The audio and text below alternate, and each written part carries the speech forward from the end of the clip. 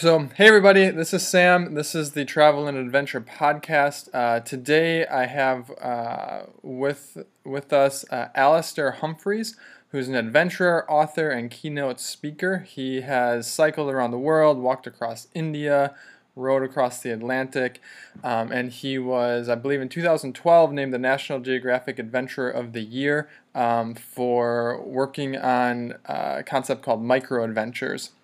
And so, Alistair, thank you for taking the time, and I'm looking forward to talking to you today. Thank you for having me.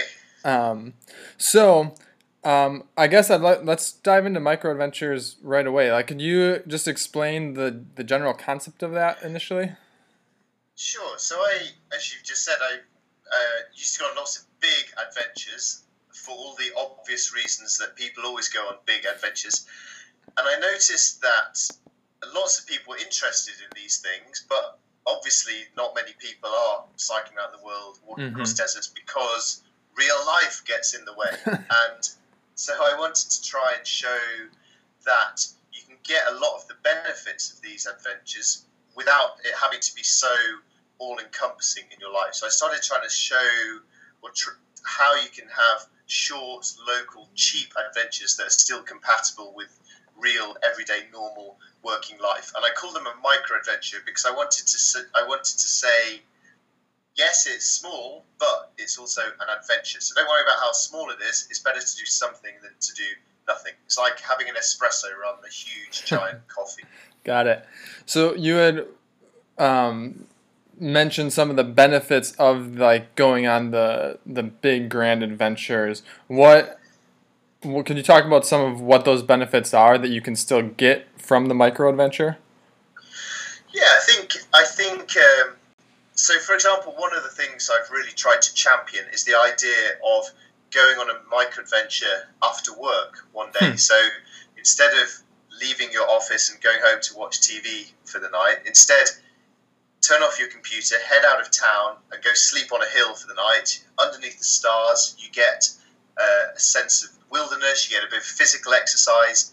Hopefully there's no cell phone reception, so you get away from the internet and away from emails for a short time. You get some simplicity. You'll get a bit of discomfort as well, which hopefully will make you reappreciate the things you have in your normal life. And then when you get back to work again, you have a decent story to tell. You have a memory that's going to last for a long time to come, and you've just stepped away from normal life for a short time, and hopefully you've had fun as well. Very cool. Can you do you have a couple favorite micro adventures that you've done or seen other people do? Well, I started the idea by So I live near London in England, and there's a big freeway that goes right around London called the M25, and I'm sure pretty much every city has the same sort of road, big road going around it. And generally they're ugly, boring, and they go through ugly, boring commuter towns, and they're not really very adventurous. And they're almost the antithesis of adventure. So I decided to walk a lap of the M25, this walk around London through suburbia, essentially. And it took about a week to do, so it was definitely at the big end of micro-adventure. Micro-adventures have got shorter and shorter. But back then, what I was trying to show was that you could still find wilderness, you could still find pockets of beauty, you could still find a physical challenge, even in a landscape as incredibly boring as the M25. So that was what started off the micro adventures, and I see it as but I saw it as I was doing it. I kept thinking to myself, this feels like cycling around the world. It's much shorter, of course, and it's a bit silly, but the essence of this is exactly why I set off to cycle around the world. Gotcha. Very cool. Do you have 2 or 3 tips for people for if they want to go and plan their own micro adventure, just things to get the ball rolling in their minds of because I think a lot of people will look around. I mean, I live in Orange County, and I'm looking outside right now, and I'm in an apartment, and there's some shopping centers nearby, and so it's just something to help spur the creativity of what that can be. Okay, well, the first thing to think is to try to think about where you live as a wild, exciting, adventurous place. So, for example, if you say to a British person, hey, do you want to go camp out on a hill in Orange County, California, that would just sound so exciting because it's different and new to us. And so trying to remember to look at your own neighborhood with fresh eyes is a good thing. The second thing is that, as you just pointed out, there's quite a lot of barriers that stop us doing these things.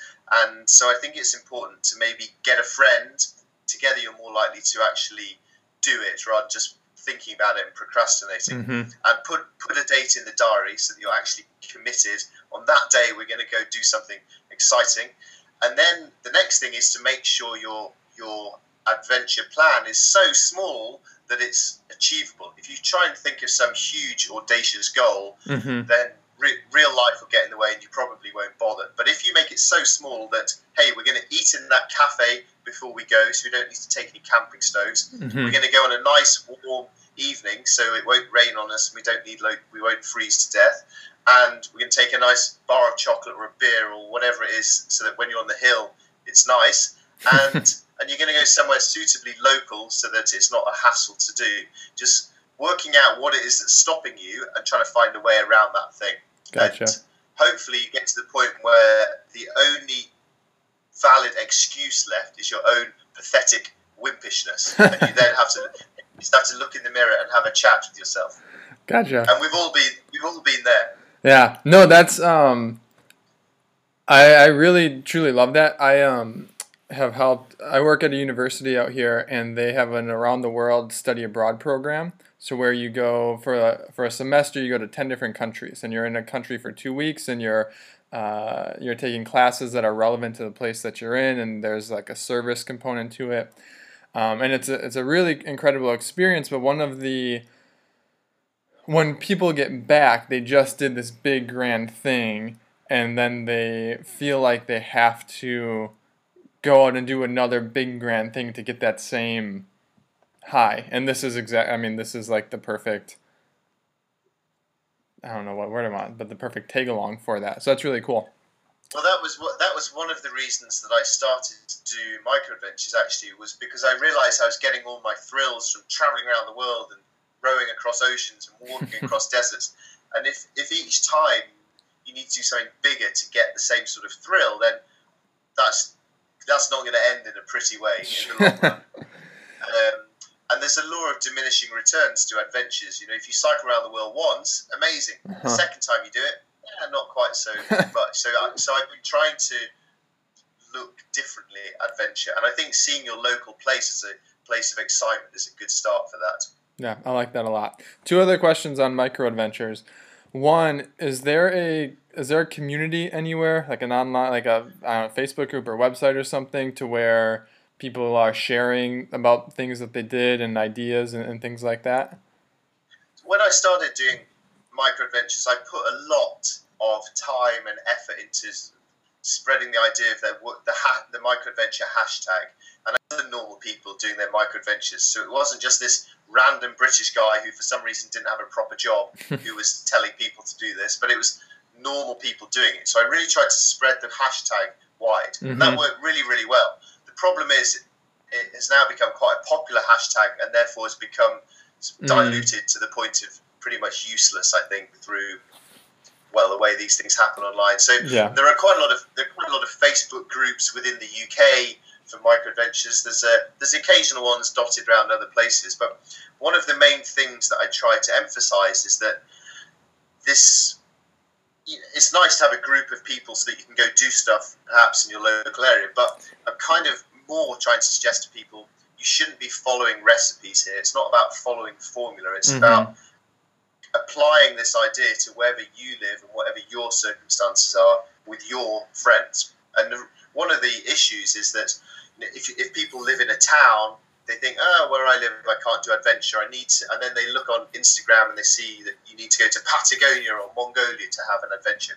So try and make the idea something that anyone can do wherever they happen to live, rather than saying, hey, turn up at this point on this day and go do this thing. Gotcha. Cool. Last question in the micro adventure sphere. So you were named National Geographic Adventure of the Year, which sounds really awesome. And I was just curious what that process was like. Like, did you apply for that? Did they seek you out?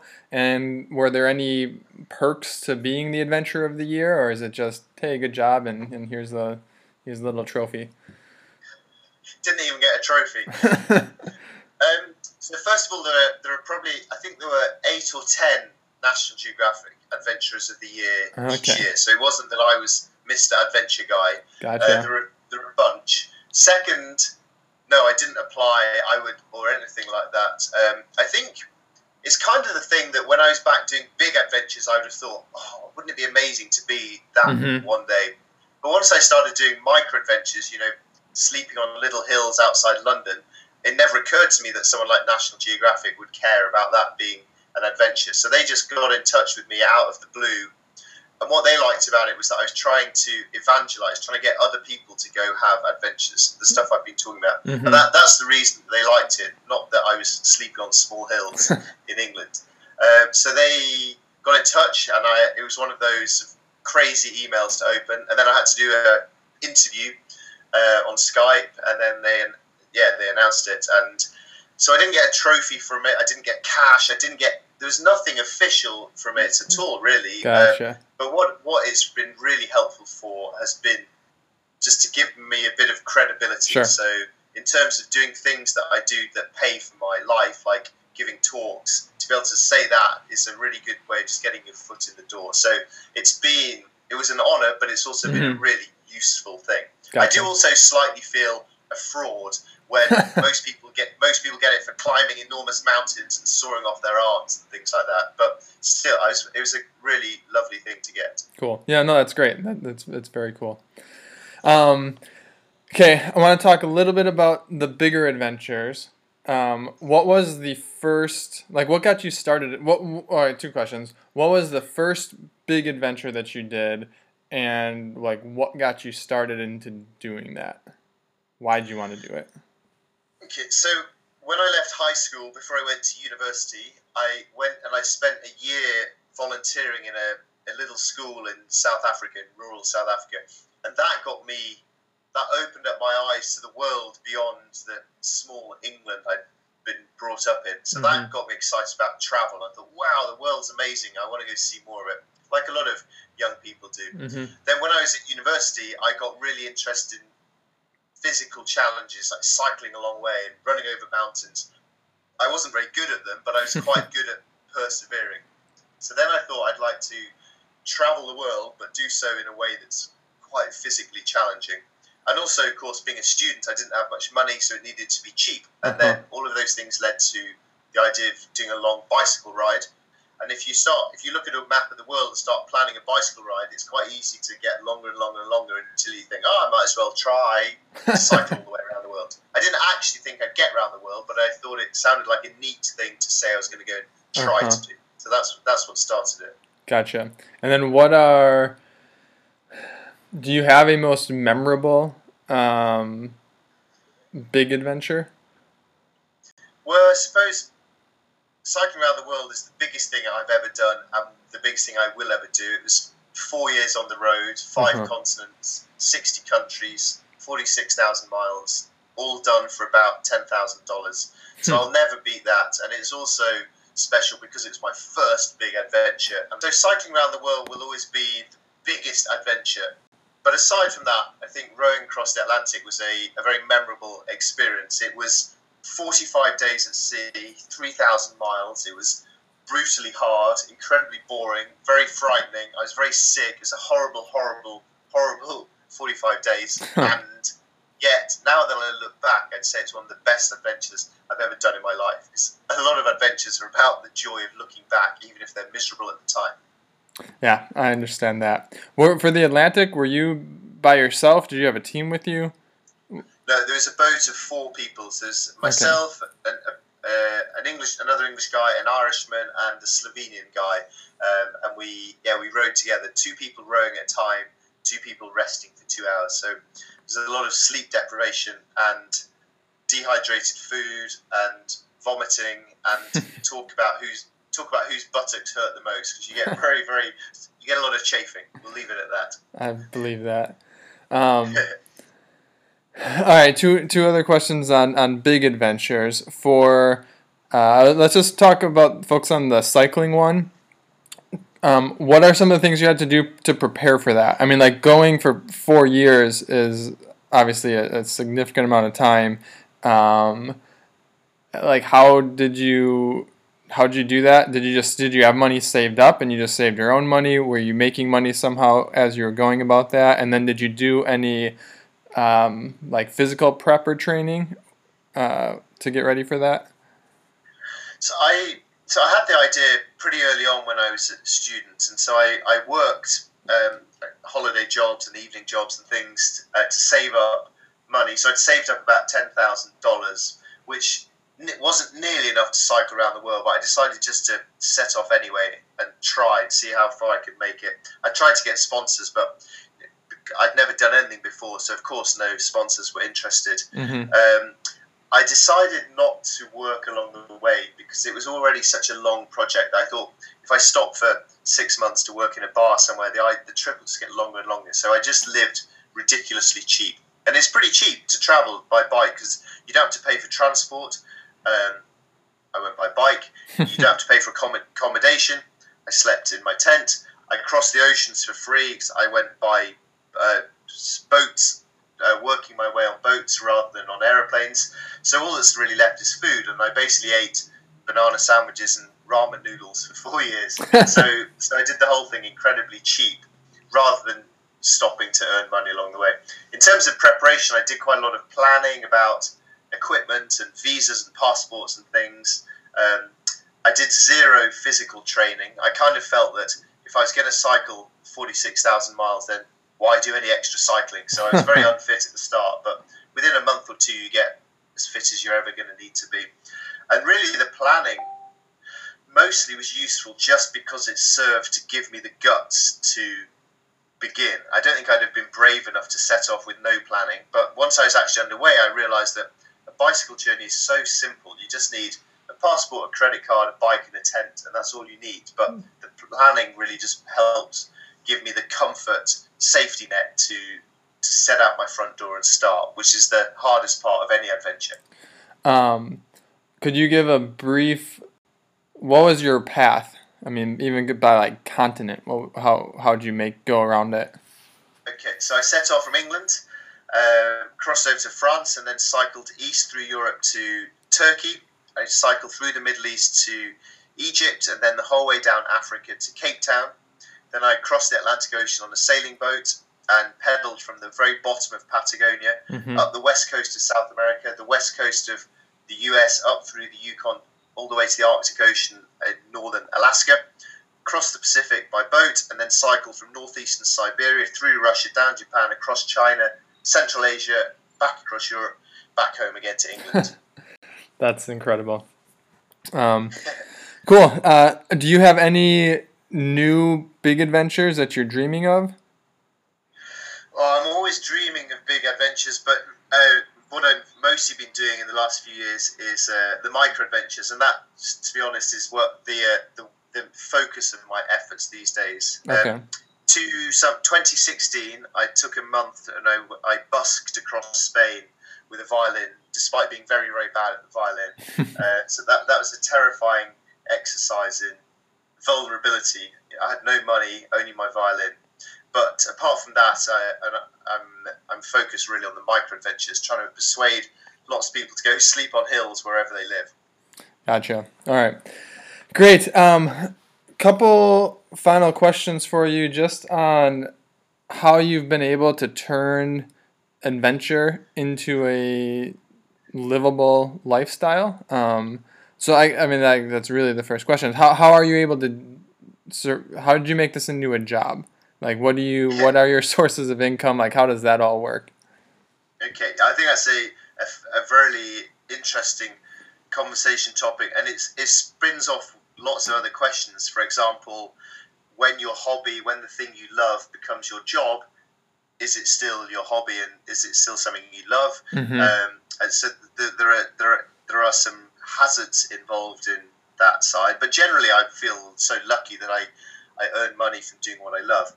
How I do that, so when I cycled around the world, I was raising money for a kids' charity. So I did about 300 talks around the world raising money for this charity. So by the time I got home, I'd got quite a lot of practice at speaking. So I began doing talks at local elementary schools, high schools, anyone who would have me, charging, well, about £50 at first, and gradually creeping up as I got better. My reputation grew a bit. So for a few years, I would just do endless talks in schools to pay for my life whilst I was writing a book. So I wrote a book about cycling around the world, and then that was really how it worked for quite a few years. Give talks, write books, write articles, sell photos occasionally. And that just repeated for years, doing different adventures, writing about them. The one extra thing that's changed quite a bit in recent years was I began making films about my adventures, just short little YouTube films, simply because I love doing that and I really enjoyed learning it. And I never thought I'd earn any money from that, but what my films have done means that in the last 2 or 3 years, I've started to get work from brands who want me to make films about adventures that are somehow linked to their brands. So these days, my money comes from, it's probably about 10% from my books, and then about 45% from speaking and 45% from partnering up with brands. Gotcha. And how often are you speaking nowadays, would you say? Well, I've got busy, but we're all busy in life, so I'm constantly trying to buy back some time in my life, and so trying to get the balance between doing lots of talks versus having time to write books is a challenge. But I probably do a talk, I'd say every 2 weeks. Sometimes it's every week. There are times of year when it goes really dead. There are times when I do 2 or 3 in a week. But it's probably once every week or every 2 weeks. Okay. And these days it's mostly to businesses and conferences and events rather than little kids in schools. Gotcha. Do you have any advice for people who want to, for lack of a better word, who want to become you, or who want to have that type of lifestyle where you've made yourself into a bit of a brand, and if people are just starting out, do you have anything you'd want to say to them? First of all, I'd strongly recommend no one tries to become me. That's not the route to a sane, happy, serene life. And also a brief point that you should take with a pinch of salt. People's internet lives are very different to the whole chaotic jumble of real lives. I think sometimes people can make the mistake of thinking that people who live these online internet lives are living the dream. But so I think that's an important cautionary note to sound. However, how does someone become an adventurer? Number one, you have to go do adventures because you love them. The authenticity and genuine love of adventure, I really think, has to come first. I get so many emails these days from people who essentially say, how can I become a rich, famous Instagram adventurer? Whereas the important emails are the ones from people emailing me saying, how can I go do a massive adventure? Because this is what lights my fire. And I really think that's the first thing, is somehow in your life you've got to work out a way to get some money and go do an adventure. And once you've done an adventure, then you need to have some sort of way to be able to share that story to the world through writing books, writing articles, making films, being a photographer, giving speeches to schools, being a painter, whatever it is. You need to find some sort of way to share that story in a way that excites people enough so that eventually they'll pay you for those stories. Be prepared to do hundreds of unpaid things first. The next thing you need to do is, because no one knows who you are or cares about you, you have to tell people about yourself. And this is the part where I always feel quite uncomfortable about, because it basically involves you have to learn to show off about yourself on the internet, which is not the most gracious or edifying things to do in life. And when you said the brand word before, that made a little bit of vomit come up into my mouth. But essentially you have to build yourself into a brand, which involves these days involves growing an audience on social media, which I think comes down to how can you share something of interest to an audience, and if it is interesting, your audience will grow, and how can you do that while still being authentic and still retaining your original love for the adventure stuff. And then if you repeat all of that process, working like a lunatic for about 20 years, then maybe you'll start to earn a living from it. Gotcha. That leads a little bit into the next question. Are there drawbacks to this type of lifestyle that you've come across? So drawbacks. Let me explain how I see myself now. For most people listening to this won't know who I am. So I make my living out of being an adventurer. So I go off and I do adventures, and then through the ways we've described, I earn enough to pay for my life from that, and that's brilliant. I love it. The drawbacks are, one, when I'm away on an adventure, there's always a worry that I get a bit too obsessed with how am I going to turn this into a story rather than enjoying the experience. So I'm sitting on a beautiful mountaintop at sunset, and instead of thinking, what a beautiful mountaintop at sunset, I think, if I put this on Instagram, that'll make me look really cool. And I despise myself for that, but that's kind of necessary, and I try to get a balance on that. The other downsides are that as I've got to a point now where I can earn a perfectly happy living from adventure, just the nature of that means that it feels more like I have a real job. So, I have to pay bills and do taxes and all sorts of boring things, and that then means I spend less time doing the original adventure things. But overall, I'm certainly very grateful and love what I do, definitely. And I think actually one more thing I'll say on that is that if you're not the sort of person who would enjoy writing books, giving talks, self-promotion, all that sort of stuff, then there are lots of other ways to have great adventures. If you were, say, a high school teacher, save up all your money through the year, and then in your big, long summer vacation, you go climb Mount Everest once a year. I mean, doing one massive adventure a year is better than most of us so-called professional adventurers do. So there are lots of ways to have adventure in your life without selling your souls to the demons of self-promotion. Got it.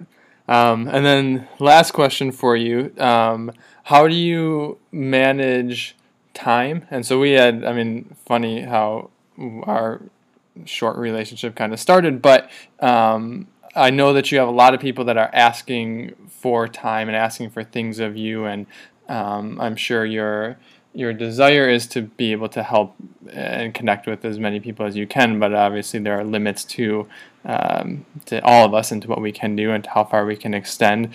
And so do you just any thoughts on that, on how you manage time and being a social media figure and also wanting to just live and enjoy your life?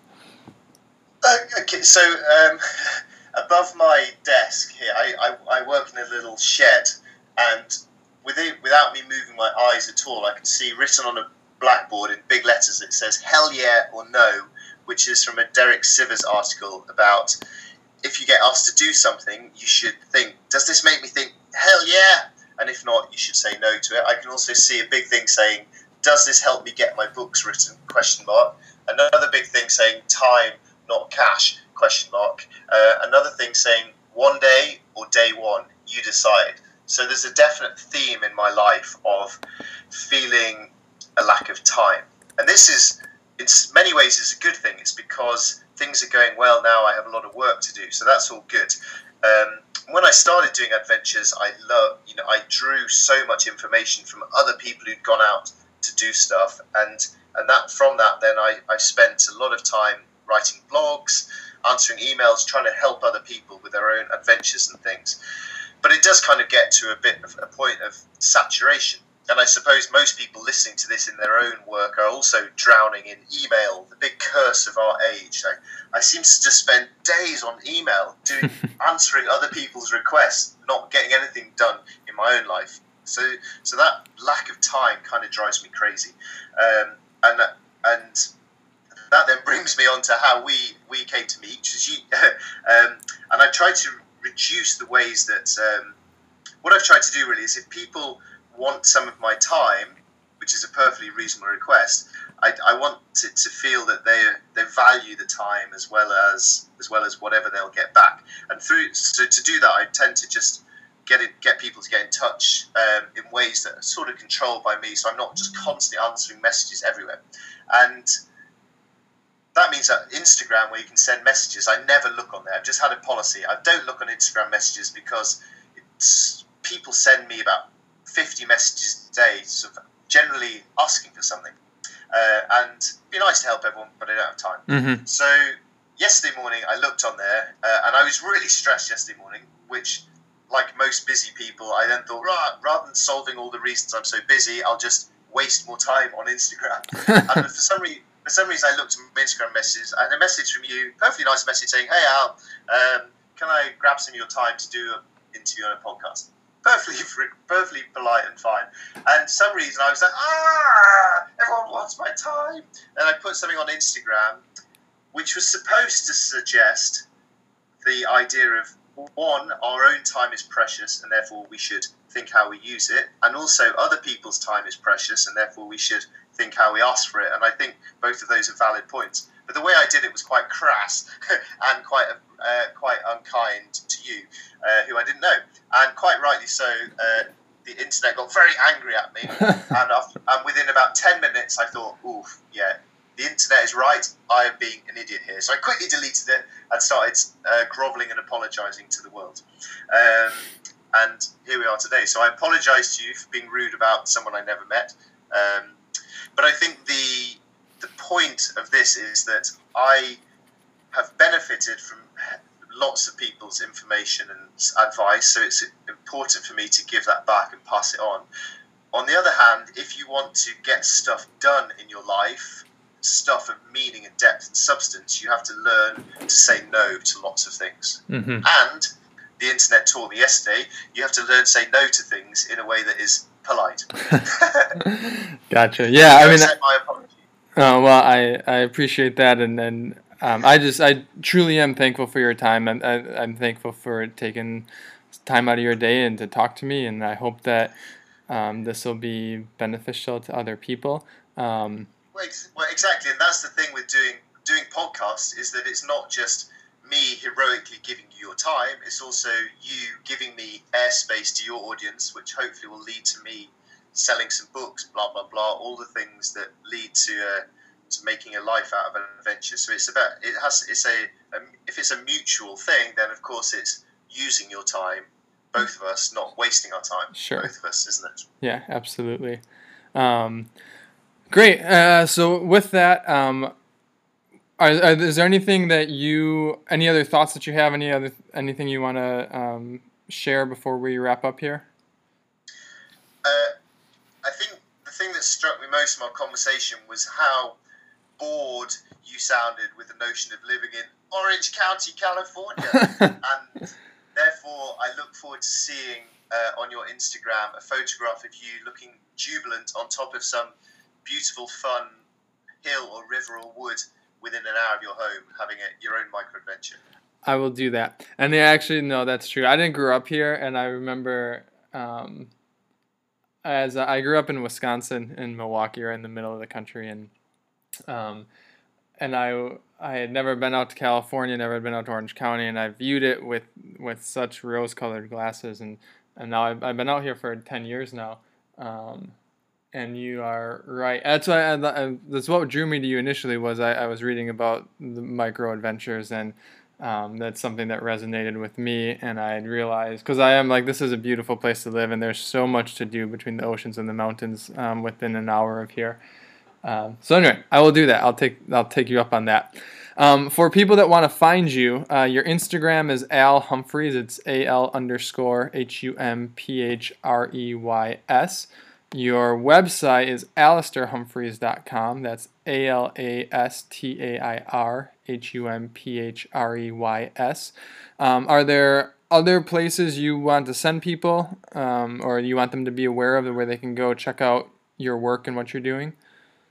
No, I think I wasted enough of my time on social media that people can find me in probably whatever platform they choose. Uh-huh. YouTube. I work hard at trying to learn to make good films, so maybe on YouTube, and then I've books on Amazon. Should anyone be interested in that, and an email newsletter on my blog. Gotcha. Great. Well, Alistair, thank you. Truly, thank you very much for your time. I hope that you have a great rest of your day, and yeah, I appreciate you. Pleasure. Thank you very much. All right. See you later.